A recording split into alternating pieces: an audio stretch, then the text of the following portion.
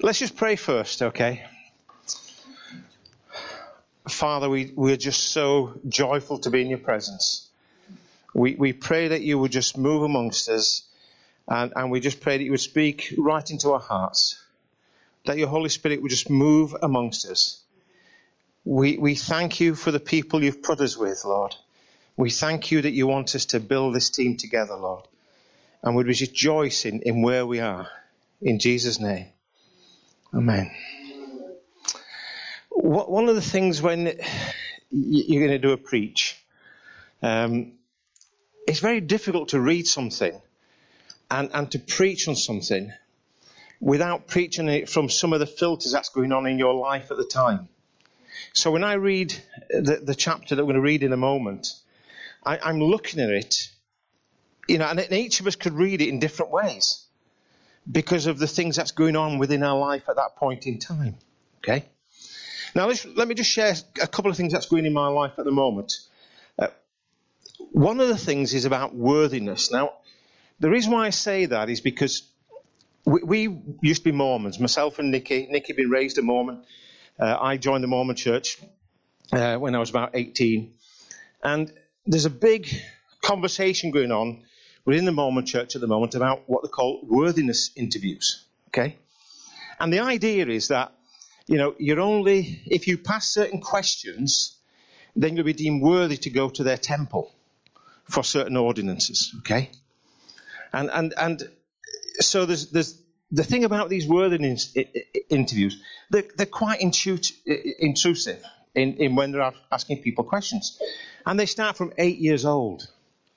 And it's caused a lot of damage to children in the church and young adults in the church, in the Mormon church. So we've been doing a lot of Facebooking with relatives who are talking about this and talking about worthiness. So that's one of the filters that's going through. One of the things that's happening in my life at the point in time. We're talking about what this issue of worthiness is and how does that fit into this business, when I'm talking to some relatives who are still in the Mormon church. That's one issue. The other issue that I've really had to repent of and sort out in my head is this business about judgment. Okay? And in a sense, what was happening, there's two things happening at the same time. I'm arguing on Facebook about worthiness comes through Jesus' death on the cross. Not through my worthiness, not through anything I do, but through Jesus' death on the cross. And then at the same time, as I'm doing that, I'm making judgments of people. Right? How wrong can that be? And it was something that, and even last night, I watched a movie called Suffragette. I think, and you've seen it, yeah? Boy, at the end of that, I was in tears with that, And there's something that broke me inside about that, and this business about judgment, right? It's a good job because I'm preaching today, and I needed that repentance.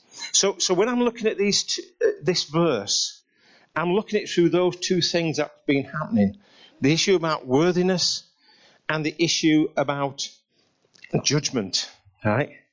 And for me, they can't sort of coexist. We can't make judgments on people when we believe that Jesus has died for us. And that it's his worthiness that has brought us to the place where we can actually go into and be with him. And this morning, that's why we're where we are, where we can actually be with him and with each other in that place where we are forgiven. We're being made worthy. Okay? That's where we are. And there's no judgment on anybody else in this room. Okay? We can't make those judgments. I'll come back to that later. Okay? Let's have a look at the scripture that we're talking about. Okay?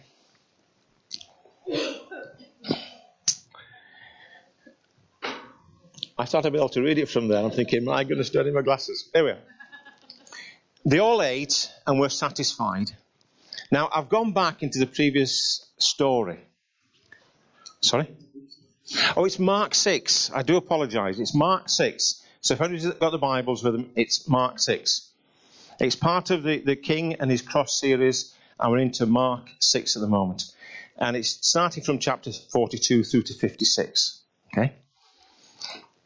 So they all ate and they were satisfied.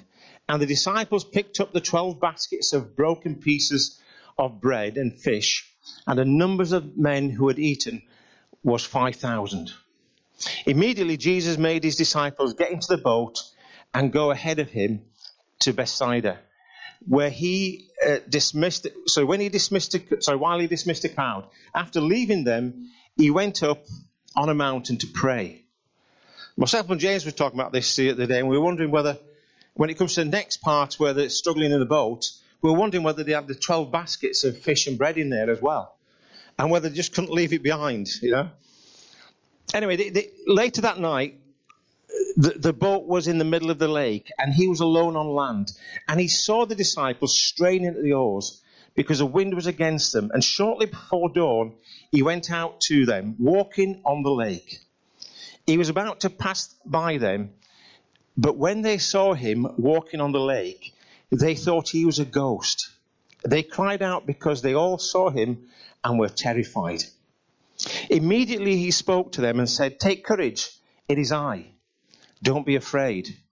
Then he climbed into the boat with them, and the wind died down. They were completely amazed, though they had not understood about the loaves. Their hearts were hardened. When they had crossed over, they landed at, I should have practiced this word. Okay. Gennesaret. Okay, there we go. And anchored there.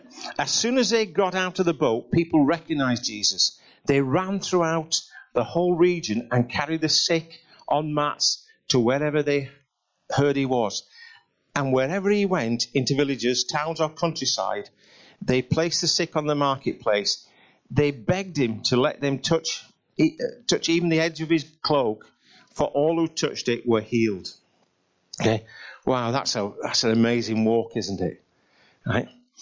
I've called this session today, this word, his walk and their hearts. Okay, his walk and their hearts. You look at his walk; it was so steadfast and sure. And you look at their hearts, and it says there their hearts were hardened. I had somebody sort of almost like verbally gasp when they heard that. You know, isn't that strange? What would cause someone's heart to be hardened when they've just seen a miracle of feeding the 5,000? And that's the 5,000 men. All right. What about the women and children that was there as well? Incredible numbers that were fed at the time. And yet it says their hearts were hardened. Okay. Now, initially when I was going to do this preach, I was going to talk about the walk first and then the hearts. But I thought, no, let's do the hearts first. Let's deal with that first. And let's figure out where we're coming from with the heart side of it. Most of the commentaries, when I've looked at this and you've checked it in different places, it's not the same sort of hardened heart that you had with Pharaoh not letting the people go out into, to be released from Egypt. It's not that sort of hardened heart. The best way that it's described is they were slow on the uptake, right? They just didn't understand what it meant, okay? And yet there were so many things that happened. Now, you can't read this chapter without going back to the previous chapter of the feeding of the 5,000. Because that's a situation where they end up in the wilderness. Right? Does that sound familiar? Yeah? Is there a time in the Old Testament where people were in the wilderness, where they needed feeding? Yeah? And what happened? You can shout out. Manna from heaven came. Bread from heaven came. And it fed way more than 5,000 men, women and children. And so Mark is intentional in what he's saying here. And he's wanting people to recognize that. Right? But how does Jesus fit into that? Is Jesus a picture of Moses? Joseph, in the same way that Moses have led all these people out, and now, they're praying for bread, and then bread is supernaturally provided. If you go into John, what does Jesus say? I am what? The bread of life. Okay? So is Jesus the bread? Right? Or is Jesus God? Making that provision there miraculously, being supernaturally natural and providing food for people. Right? The thing is, when the disciples are looking at him, they're not quite getting it. Even though there's a clarity of what's happening there. Jesus is declaring, and Jesus is God. He's providing supernaturally to the people there. And previously he talks about being that bread, and he's going to bring life to people through that bread, through his own body on the cross. And I want us to, in all that, somehow, the disciples at the time just didn't get it. They were confused about what it meant. Right? And I just wonder, in our own hearts, are we sometimes confused about what it means? Yeah? I don't think none of our hearts in here are hardened. We wouldn't be here today in the sense of the Pharaoh's hardness of heart. But I do think sometimes, I know me, this is almost 40 odd years now for me being a Christian, and sometimes I really get confused about what Jesus is saying to me and who Jesus is. And then he brings clarity. Right? He brings clarity. He is that worthiness. He is that bread of life. And when, he wants people to know that when we feed on him, it brings life to us. And that's the only way that brings life. Right? And I just think as well, if you just think about that boat for a moment, and you've got the disciples pulling on those oars, and they're up against the wind. Do you think sometimes individually and corporately as a church that sometimes we feel that way? Could that boat represent sometimes our own life, or could it also represent the life within the church, where we feel we're pulling hard, and sometimes we feel, because what was happening, it's not like a storm like it was last time. This time they're not fearing for their life, they're just exhausted. Yeah, that's where they are. They're just exhausted. And I sometimes think, I just think within this church at the moment, a lot of us are exhausted. Right? Yeah? We all agree with that? I think we're exhausted. And the thing is, the only way that we're going to make headway in this is if Jesus is firmly in the boat with us. And so often what happens is we're so focused on everything else that needs to happen. Collecting up the bread maybe, collecting up the offering, making the teas and coffees, sorting out the mad minis, sorting out the mad, holiday club. And it's all stuff that is amazing and is fabulous for the community. The thing is, it's making sure Jesus is in the boat. Right? Because when that happens, it doesn't feel as hard. It doesn't feel as hard. And so I want us to break this sort of talk into two parts here.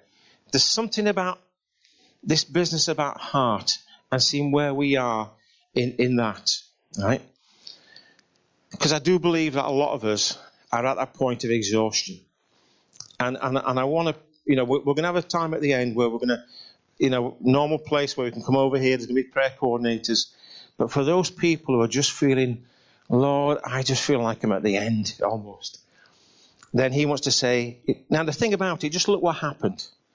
Jesus was walking alongside them. When did he get into the boat? Sorry? Yeah, but what did they do? They called out. It was on the calling out that he came in.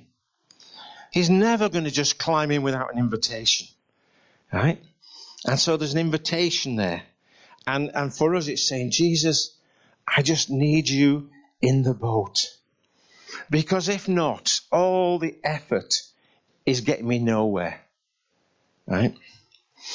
And if he's not in the boat with me, other things start to seep in and starts to damage my heart attitude.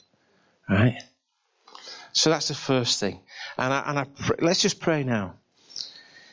Lord, I just pray that you meet people where they are today. I pray, Lord, that we will be really authentic with you. We will be who we are with you. And Lord, I pray that you'll just speak into people's hearts if they need prayer and they want prayer. Lord, I know I'm one of them. And I look to you, Lord, to give the answer there. I want you to be firmly in my boat, both personally and as a church. We just need you there, Lord. In Jesus' name. That's the first piece. Now I want some volunteers for the next piece. Because what I want to look at is Jesus' walk. Right? Okay. At some point he says, come follow me. And what I did with this was I looked back at the book of Mark and looked at each stage of it. And Tor did this a couple of weeks ago. She had a bit of a summary of some of the things that was said. So let's just look at that walk. I'm going to pass the microphone. I'm going to put it in front of you. And I want you to read out one of the things that's there. Is that okay? I don't want to put anybody in a spot. I'll probably get the ones that are close to the edge. But there we go. So let's have the first one.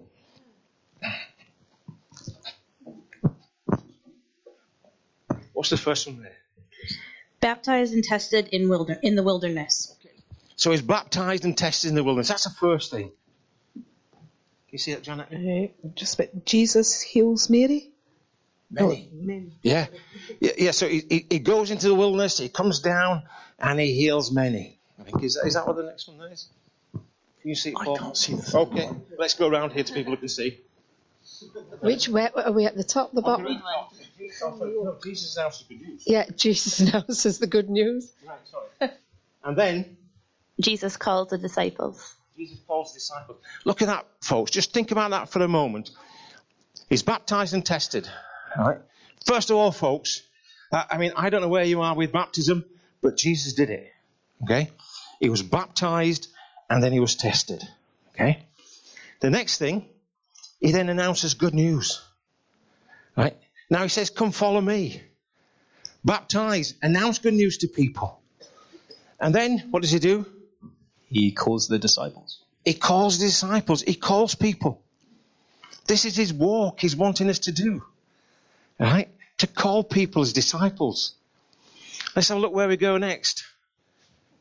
Jesus drives out an impure spirit. It's off the board. No. So he's moving now in power. Okay? We get round a bit further. Jesus prays in solitary places.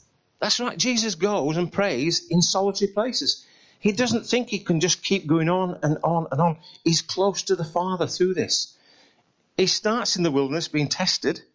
He goes out and all the way through this, he keeps finding solitary places to make sure he finds himself and connects with his Father. Okay? And then? Jesus heals many. And then Jesus forgives and heals. So he's not only just healing, but he's forgiving. On to the next page. It goes on and on, doesn't it? I'm going to say, I've got probably enough. Let me just keep. All right, so we've got, because it's difficult to read some of them. He calls and he eats with sinners. You know, are we calling and eating with sinners? You know? Every day? Well, I'm not, as far as we're concerned, we've been made worthy. Yeah? We've been made worthy. Yes, we've sinned, but we've made worthy. And he wants us to call other people. Right? The sinner he's talking about there was Levi, tax collector. He calls him. And he eats with them. We've got an opportunity to invite people around to our homes. Right? We don't say, okay, we're just inviting sinners. That wouldn't look good, would it? But the point is, do we get out of our holy huddle and make sure that we're calling other people in to eat with us? Jesus is Lord of the Sabbath and he heals on the Sabbath. He goes against what is expected. Because all the other religious leaders are saying you need to do this on Sunday, you need to do that on Sunday, you can't do this, you can't do that. And in this situation, Jesus goes out and heals. Let's move around. The crowd follows. The crowd follows. Folks, we want people to be following Jesus. We want people in Lawrence Kirk and Montrose and Forden and you name it. We want people to be following. And we want crowds to be coming after him. And we need to walk in his footsteps so that those crowds come after us. Let's keep going through. This is this walk through Mark. We haven't even got anywhere near to chapter 6 yet. Right? And then he's accused by his family and teachers of the law. You know, they accuse him of not doing the right thing. That's his family. Right? That's the teachers of the law. Folks, if we're following Jesus, we're going to get accused by our families. We're going to get accused by people of the law. It's going to happen. If we're not, I would question then whether we're following Jesus or not. Because we're going to be doing some strange things. We're going to love relentlessly. We're going to give relentlessly. And people will look at us and say, you're strange. What's going on with you? So you're going to get accused. Jesus explains in parables and stories. Right? We've got stories to tell, folks. You know, I've told my story many times about how I first got to know Jesus. I was caught in this moment, church, not knowing where to go. I remember kneeling in the bathroom and saying, Lord, where should I go? What should I do? Right? And within that, I think it was in a couple of days, I met Christians. And they shared the gospel with me. That was, I think, on the Tuesday. By the Thursday, they prayed with me. I was filled with the Holy Spirit. I came back in. I think Nikki thought I was drunk. Right? We have got stories to tell. Right? And we need to share those with people. Everybody in this room, I came to Jesus in some way that is a story that's going to be attractive to other people. Right? Jesus calms the storm. He actually takes hold and he knows that he can control those things that are, if you like, naturally around him. Jesus restored demon-possessed men or man. Right? That's going to happen, folks. That's already happened. Right? On to the next one. We're nearly there, folks. We're nearly up at, and then I'll start talking about chapter 6. But Jesus raises a dead girl and heals a sick woman. Jesus is seen as a prophet without honour. So this isn't easy, folks. Every so often you get reminded you're going to get knocked down a little bit. Right? You'll be accused of not having honour if you're following Jesus. Jesus sends people out. Not only did he have disciples, but he then starts sending people out. And folks, Jesus wants us to raise disciples. Each of us to have disciples and then send them out as disciples who are going to send other people out as disciples. You know, and they're going to rejoice. They're going to come back dancing, knowing that the demons obeyed them. Right? And that sickness and people were healed. And then, lo and behold, his cousin, John the Baptist, is beheaded. So this is a walk that is not easy. All the time we see the joy and then stuff happens. You know, and tragedy happens within our lives. But what did Jesus do? He walks on, right? He walks on. And we're going to have tragedy in our life. Things are going to happen. We're not protected somehow totally where nothing is going to go wrong ever again. Right? I think we've got tremendous protection, by the way. At times, though, things are going to happen. Right? Life is not going to be easy at times. But he walks on. Not long after that, he then feeds 5,000. Now we're catching up, okay, to where we are now. And then, again, he just demonstrates his ability to be supernatural in a natural way. He just walks. You know, he doesn't think about I'm on land now. Oh, now I'm on sea. Right? He just responding. He senses the disciples' need. You know, he just senses that need that the disciples has, and he walks towards them. And they call him, he gets in the boat with them. Now they get to the other side, and what happens again? The crowd run to Jesus and begs him to heal. To begin with, he's healing people. Now they're running towards him. And I just think there's something in this as a church. As we follow him, as we recognize that, then we will start to see people coming out and saying, where can we meet this Jesus? How can I touch him? How can I get to know him? Right? Folks, this is no accident you're here. It really is no accident you're here. This is a walk, right? And the thing about walk, it's choice again. And again, every time I speak from here, I think I talk about choice. And there's this incredible word in a Jewish word, which is timshel, which is thou mayest, or you may. You make a choice. You can walk. You've been saved. You've been made worthy. You're going to heaven. Right? The point is, I want to keep following Jesus in his footsteps. And that is a choice. Right at the end of... I better look at my notes for a minute. Just 2 seconds.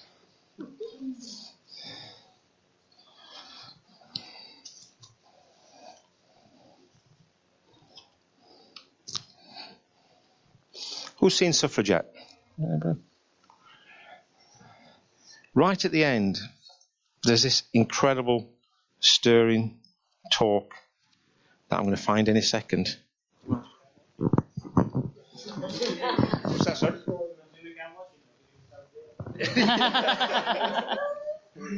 I will spoil. I love doing spoilers.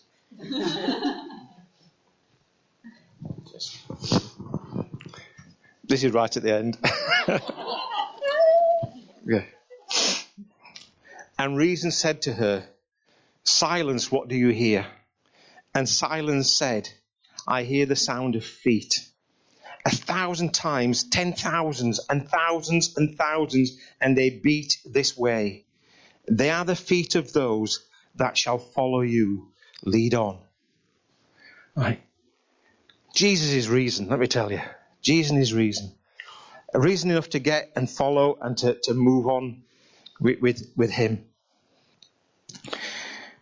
Now, what I want us to remind ourselves is just look at that walk and go back to what I was saying was in my heart at the start and what I needed to repent from. What did Jesus never do? Sorry? Well, he didn't need to repent. But he never judged. Right? I mean, there's time in Mark you'll see later on where he gets angry with people. Right? And he patiently makes a whip. Right? And chases people out of his father's house. But he doesn't make judgment.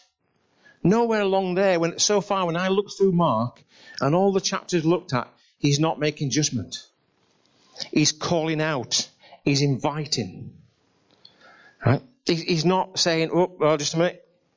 You're a sinner. I want the ones that are good to come and join us." That's not happening. He's making no judgment on that at all. He's calling all. That doesn't matter what sins people have. Right? It just doesn't matter. Jesus is calling them all. And the only way that we're going to get people who are joining us here, by going out and inviting them. Right? That's what this year's about. It's an invitational year. Right? And it's not about them being worthy. It's not about you being worthy. Because Jesus has done that.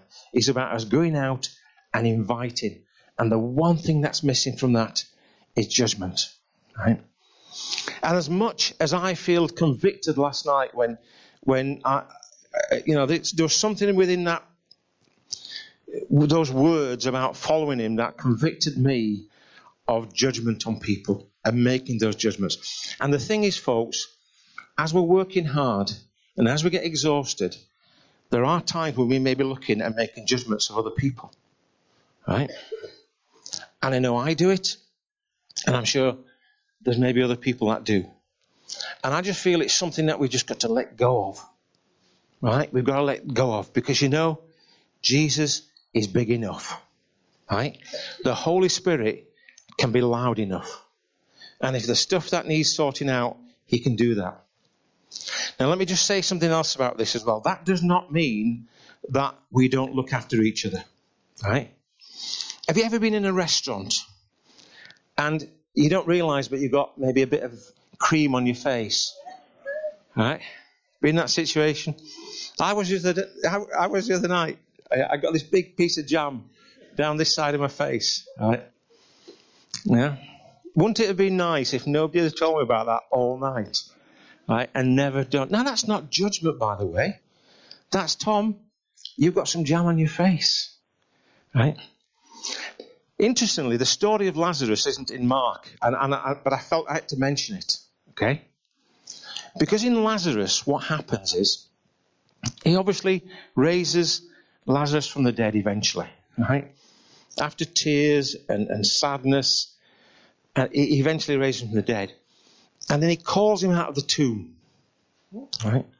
And when he comes out of the tomb, Lazarus is wanting to walk because he's alive, right? And folks, we all want to walk on this road, don't we? We want to follow Jesus. But Lazarus is having trouble. He's trying to move. And Jesus says, take the clothes of the grave away from him. Right? That's not judgment. That's help. Now, that doesn't mean that, just in the same way I've got jam on my face or I've got something wrapping around my feet that's going to trip me up. I do that because I love people. We talked last week, or James talked last week, about love as one.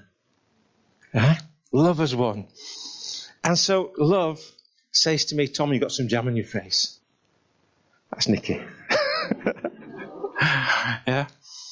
Love tells me I've got jam on my face. Right? Love says you've got something that's going to trip you up if you're not careful. It's not judgment, folks. And we need to do that. And we need to do that in love. But not in judgment. Right? Folks, I just want to make sure that, one, my heart is not hardened. And when I say that, I mean my heart is not slow to understand. Jesus is love. It is love that has won. Yeah? And that's what wins the day. So I want to make sure that's where everything that comes from in my life emanates from. And when it's not, and I do repent, I'm going to ask for prayer afterwards. I'm going to join the folks in the corner here to say that I repent of that judgment that's been happening. Okay? And I pray that anybody else has got into that situation, then let's repent of that judgment. The second thing is this business about the walk and this choice to walk. Some of us have seen other people walking, right? And so we're walking a little bit. But let's get Jesus in the boat, right? And then we can have this walk of more surety, right?